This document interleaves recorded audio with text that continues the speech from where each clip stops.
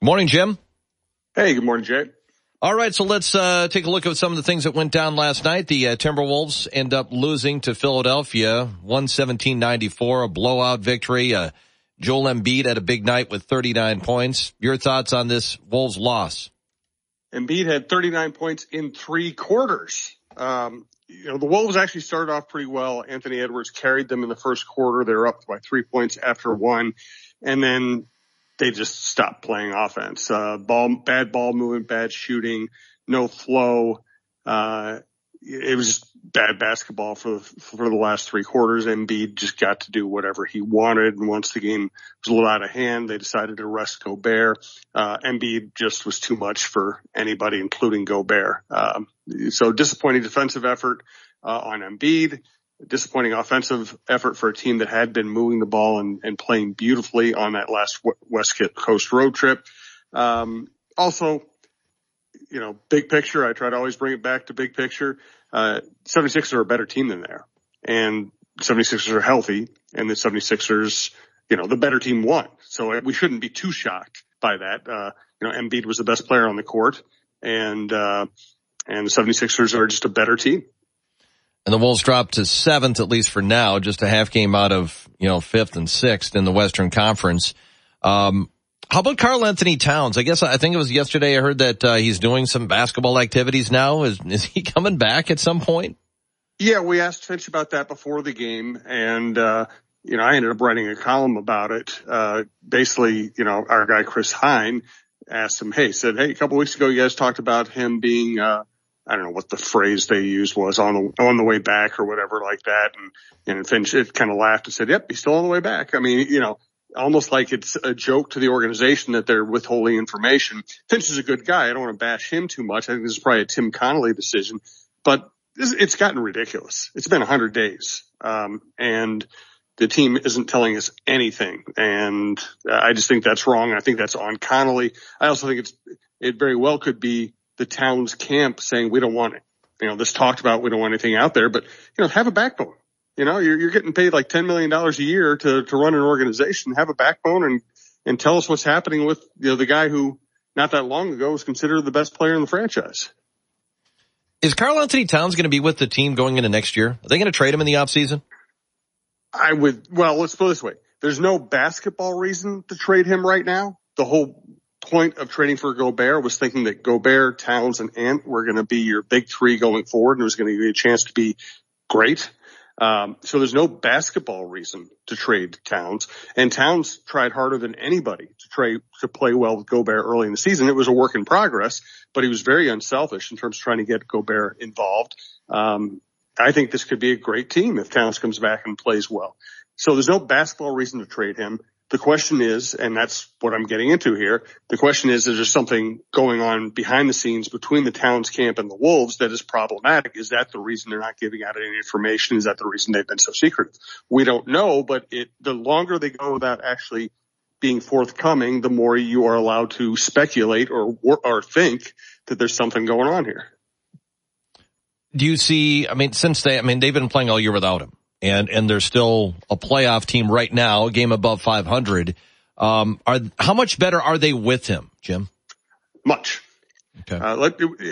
He's a 6'11" guy who runs the court well, who draws fouls. He's their best 3-point shooter. At the very least, you put Towns in the corner, your best 3-point shooter in taking the easiest 3-point shots.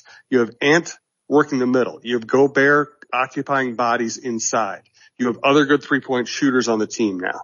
At the very least, Towns is going to score a lot of points and make that team almost impossible to defend. At the very least. And that's if he doesn't go back to being one of the best young big men offensive players in NBA history. He's also 6'11" and agile. So even though he's not a great defender, he's still a good rebounder. He might be your best offensive player and your best rebounder. Pretending this fan notion that you're better off without him is bonkers. Jim, so where would they be with Towns? Would they be top 4 in the Western Conference? Well, last year without Gobert, they finished 10 games over 500, win a play-in game, and had a chance to they choked it away, but they had a chance to beat a really good Memphis team in the playoffs. So this year they are one game above 500. So I would think they're about 9 games better with Karl-Anthony Towns out there. The Minnesota Wild end up losing in an overtime shootout. Still get a point out of the deal against Calgary. Jared Spurgeon had a goal in the overtime penalty. It sounds like the Wild were like, yeah, the penalty was right.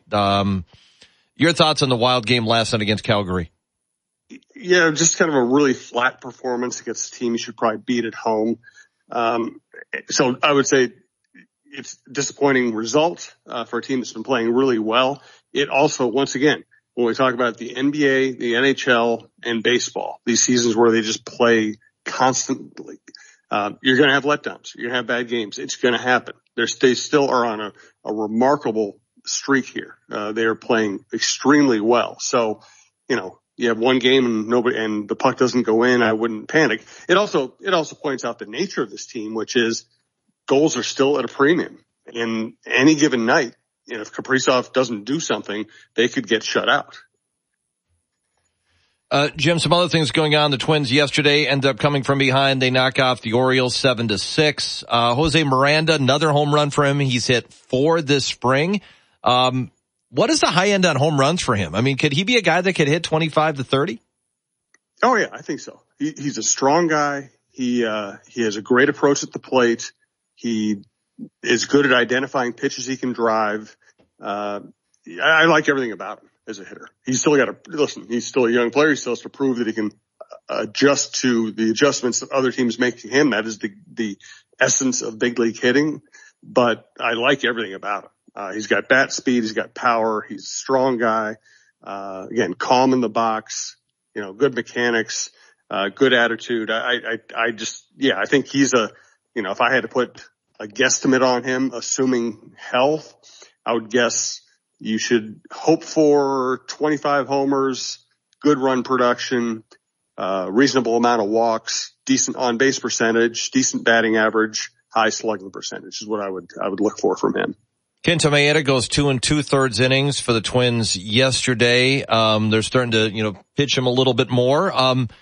What is an expectation for him, as far as how many innings he might be able to get early on in the season and the type of year he might be able to have?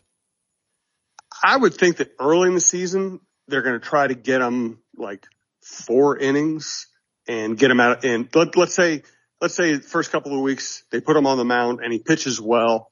And he gets through like 4 innings, 1 run, 2 hits, 1 walk. They might say, okay, that's enough work for him coming off that injury, and let's get him out of the game while he feels good physically and he feels encouraged about what he's doing.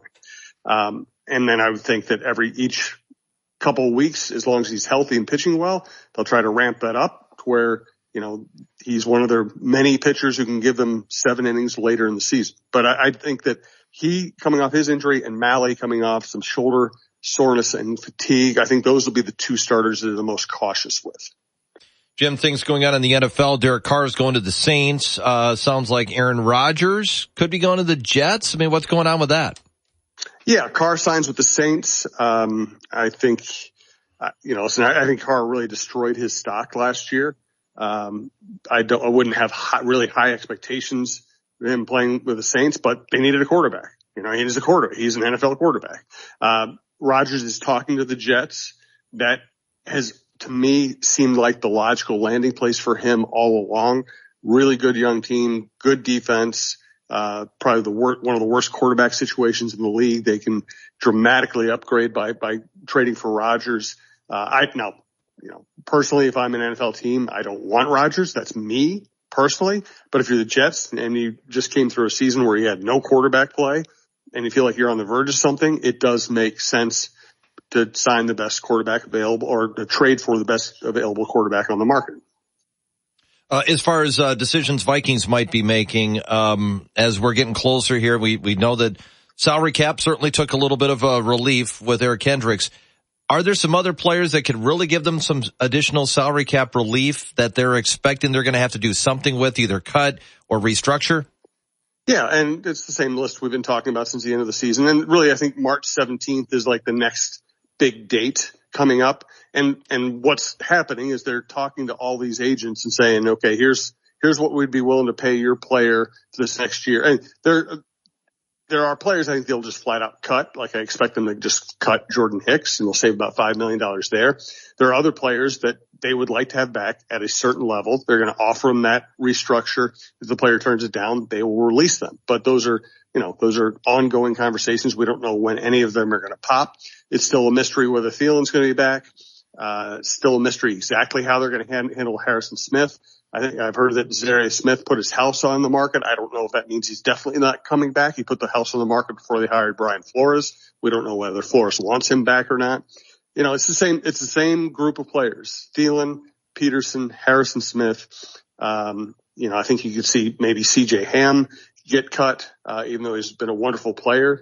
I just don't know if they're going to spend a lot of money at fullback in an offense that doesn't use fullbacks much. So it's that same group we've been talking about. And I think over the next, week to 10 days, I think you'll see a lot of movement.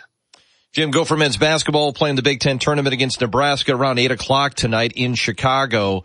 A lot of times after seasons end, we see some players put their names in transfer portals. Any speculation as to what you might see with this Gopher team and what this might be a sign of if we see a bunch of players do it? Well, the Evans decommit was terrible for the program. Battle leaving is terrible for the program. And honestly, they're at a point now where, they only have really one returning player that you would feel really terrible if he left, and that's Dawson Garcia. If Garcia stays and you bring Christie in, and Johnson's able to develop a bunch of the other younger players, then maybe they have a fighting chance next year. But if you lose Garcia, it would feel like you're starting all over. And Garcia's got 1 year of eligibility left? I believe that's right, yeah. All right, Jim, what do you got in your podcast? Let's see, we're going to get a good John Krasinski show out today. We had a glitch yesterday, but we will be releasing it later today. We're going to do a Viking update show today, talking about all their moves and Kendrickson and the great KJ Osborne story, and everything is at talknorth.com. All right, Jim, thank you. We'll talk to you again tomorrow. Thanks, Jay. It's Jim Souhan, Star Tribune sports columnist, joining us every weekday morning at this time. Follow him on Twitter at SouhanStrib. Check out his latest column in the Star Tribune or his podcast at talknorth.com. Coming up next on WJON, World of National News from ABC.